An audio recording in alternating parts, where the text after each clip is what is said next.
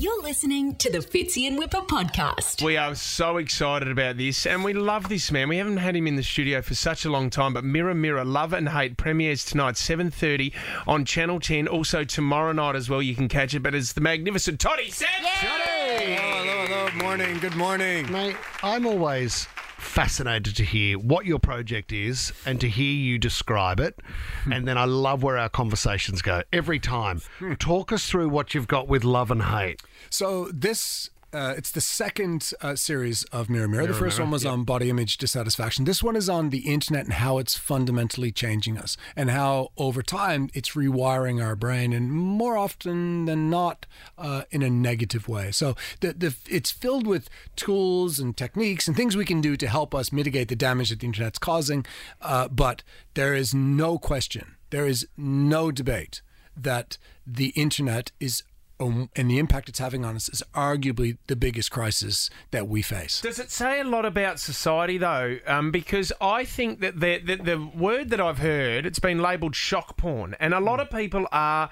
The new thing is that they get off on people saying shocking things, and this is it's our industry as well. The word shock jock. Yeah. And, guys like Steve Price, Alan Jones, they've been doing it for years, and I feel like that to become more relevant, they have to be more controversial. Yes. And so this is what the tech companies take advantage of. They take advantage of our innate negativity bias. We're drawn to the negative.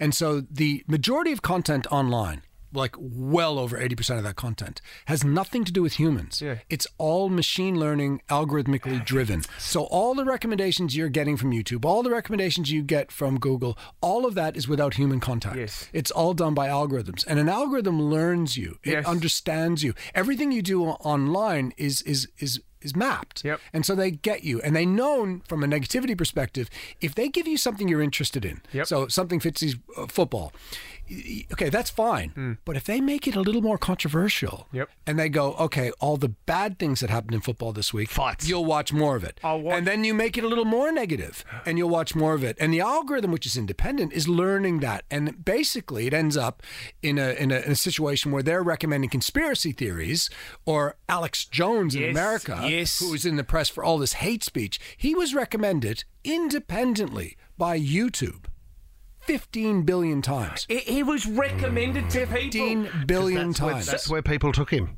Naturally out of interest. Let's say you watch, I don't know, maybe you might watch a Hurricane Ian video on YouTube just to see what it's done over there. If you keep watching recommendations on the side, you'll eventually get to someone like Alex Jones. You will. And it gets crazier with TikTok. So TikTok is arguably the most successful algorithm that exists. And that learns you so much that they claim in America they're scanning, face scanning as well. So with TikTok, if you go on TikTok, and I've done this, and it's in the film, but if you go on TikTok and you're feeling sad, you're a kid and you're feeling sad, so you look at you hover over a video that's about loneliness. It goes, got you. She's interested in loneliness. Keep going. Next video, more about darkness. More about darkness. And eventually you are surrounded by negativity. But do you look into at any point why we are drawn to, or do we understand why we're drawn to negativity? Is there a reason for that? Well, it is an innate. So what these tech companies have done really cleverly, and the Stanford School of Persuasion was where it all really started in America.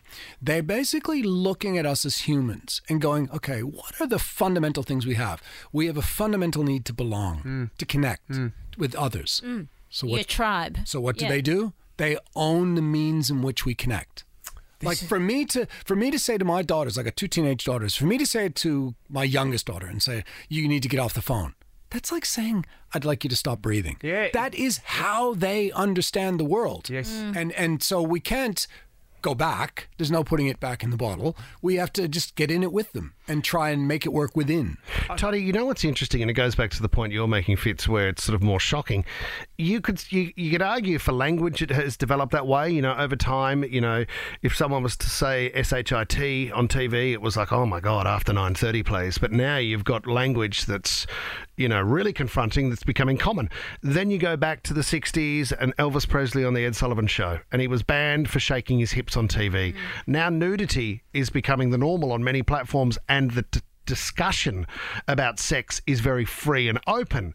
And people are attracted to that in the same sense as what you're talking about because it's jarring and it's shock. Yes. So the question is, where does it stop? Well, you raise an important point there around the binary argument. So Mark Zuckerberg would like you to have a binary argument. He would like you to be thinking it's either all in and all the beautifulness of the internet, marginalized communities connecting, finding love online, information, the way it's changed education, all that good stuff. His argument is this: you either get all of that or you get none of it. You get the negative. And that is not true. No. We can regulate, which is what I think needs to happen. We can regulate enough to keep the good, all the good, and still marginalize or minimize some of the damages that it causes. You know the other thing too, and it's frustrating because they talk about the art of conversation being dead and the art of debate being dead, where you're open to learning more about something. And this comes back to the algorithms as well. So if we took something as simple as climate change, right? And if Fitzy was to be anti-believer in climate change, right? And he watches he's not, yes. which he's not, and he watches one video longer than another, then the next thing you know, you're just going to be served more information to support your argument. And let's say I'm on the other side and I believe in climate change, then I'm going to be served more information. So when you and I hit the topic, we feel like our army is loaded full of information to go to war. So us learning from each other about what's going on is dead. Yes, and that's they refer to as echo chambers. And for any belief you have, there are millions of people that have that belief, and they'll feed back and amplify that belief even more. And that is how we communicate. Yeah. Or not communicate, as it might be. Can we go back to the kids? Right, because you just said to us, scares me. You can't tell a kid you get off your phone altogether, or you're not having TikTok on your phone. You can't do that. We understand. So how do we work with our children to make sure that they're not going down the negative road? Yes. Well, first of all, they are in a negative road if they're online exceptional amount of time. Like most kids are now spending 6 hours. On a day. Yeah. So even my daughter, my youngest daughter, I grabbed her phone to check screen time, which I recommend parents do. Yeah. And 1 week she had spent 42 hours on TikTok. Wow. And she's like, Dad, I'm a low user. And so the thing I would say is, first of all, spending that much screen time is not good because it's isolating them from other people and socialization is declining. Kids are making less and less eye contact today than ever before. They rarely look at you because they spend most of their time connecting online. So they used to believe that all the problems of mental health were down to screen time. So the numbers are, if your kid spends more than 2 hours a day on social media, they're now at risk of mental health issues. Oh, gosh. Is that the current understanding? No, it's changed. Right. So they used to believe screen time was the issue. Now the research is showing that the real issue of increasing suicide, self-harm, depression comes down to the introduction of the like button in 2009. Right. Because we are not used to that much affirmation or that much feedback. We're not used to it, right? And now we live in a world. Now you imagine your kid who's spending 50 hours a week on their phone. Trying to get likes. Yeah. And they're in their development stage. Oh, my God. Their brain is not fully developed until the mid-20s. So, Toddy, you know the funny thing is too, I feel the pressure as a parent, and I'm sure a lot of parents do. Lisa and I always talk about why we love going on holidays, and that's the reason is because we feel like kids grow on holidays. And the reason kids grow is because they're out and about, and the holiday is active, and we're doing things of whatever's on offer in the town that we're in. We're engaged. 100% says. So I feel the pressure as a parent that when we're not on holidays during the week or after school, I need to keep their engagement in day to day with outside activities and things to do. Yes. Sure, there's downtime and there's a bit of screen time, but trying to get that balance and trying to find the energy to go, hey. It's hard for a working parent. Yes, it is. It's 3 o'clock. We're going to go shoot some hoops. We're going to go ride our bike to the park. Yep. You know, it's the pressure to keep doing that. And that, so that's the reason we can't point the fingers at parents solely. So a lot of people make the argument, they go, well, it's bad parenting that you let your kid on the phone for 40 hours a week. The majority of people who say and will say this film is alarmist are not parents. Because if you're a parent, you know what's going on. You get it because you cannot stop these kids. There's a couple of things that are simple to do. The first one is we know that kids are most vulnerable at night because prior to age 25, they're functioning from the amygdala, the emergency response emotional unit of the brain. At night, they're most vulnerable. And in fact, a lot of the bullying, a lot of that stuff happens at night. So a good little simple thing is to say to your kids, okay, whatever their age is, no phones in your bedroom alone after 8 o'clock. Yep. So charge your phone in the living room. Yep. The other one that's really good for kids, I took Jet, my youngest daughter's phone. We were walking the dog. I shoved her phone in my back pocket. It felt like a machine gun was shooting me in the butt with the notifications. It was like, bzz, bzz, bzz, no bzz, way. And I said, what is that, Jet? And she said, Dad, it's notifications, no big deal. So I highly recommend to everyone, young and old, turn off all notifications, everything, even phone ring.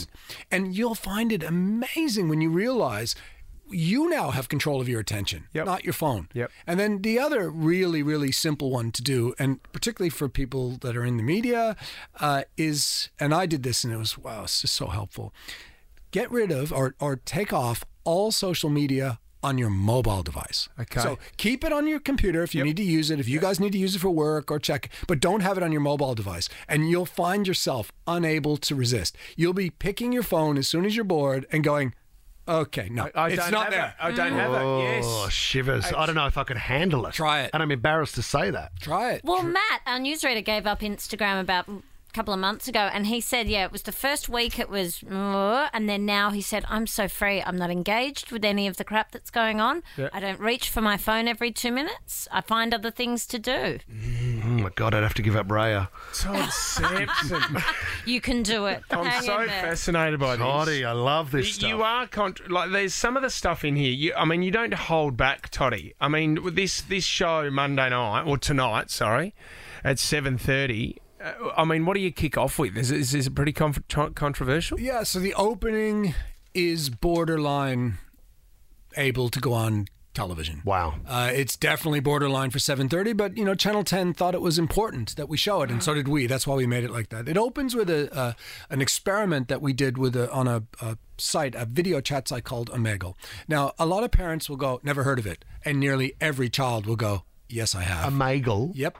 It's a video chat site. It's unregulated, no age requirement. You basically just go on and bam. The tagline is talk to strangers. So two people just connect. And I was doing an experiment where I had an actress. She was 19. Yep. She was playing 14. And I had a former police officer in WA, Australian of the Year, WA Australian of the Year, Mays dedicated his life to cybersecurity. Now, 10 minutes on. She can't see what I can see. Yes. I'm controlling the conversation with the chat. 10 minutes, I would say less than probably 5 minutes in. And someone comes on and she's sitting there innocently and he's like, boobs. And she's like, and I'm typing. I'm like, I'm too shy. He's like, listen, take your top off.